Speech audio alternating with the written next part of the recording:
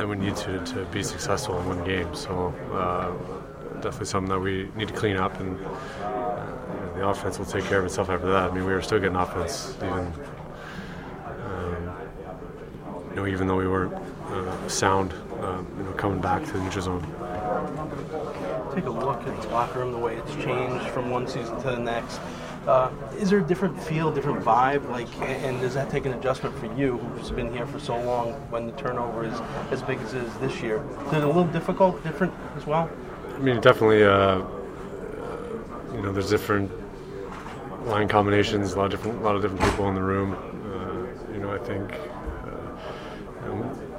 we've gotten pretty close over the last few weeks already. I think it's not a matter of the dynamic in the room right now, and I think it's just getting our game together all on the same page. And we did it for a lot of it tonight, and I think we just had given too many rush looks.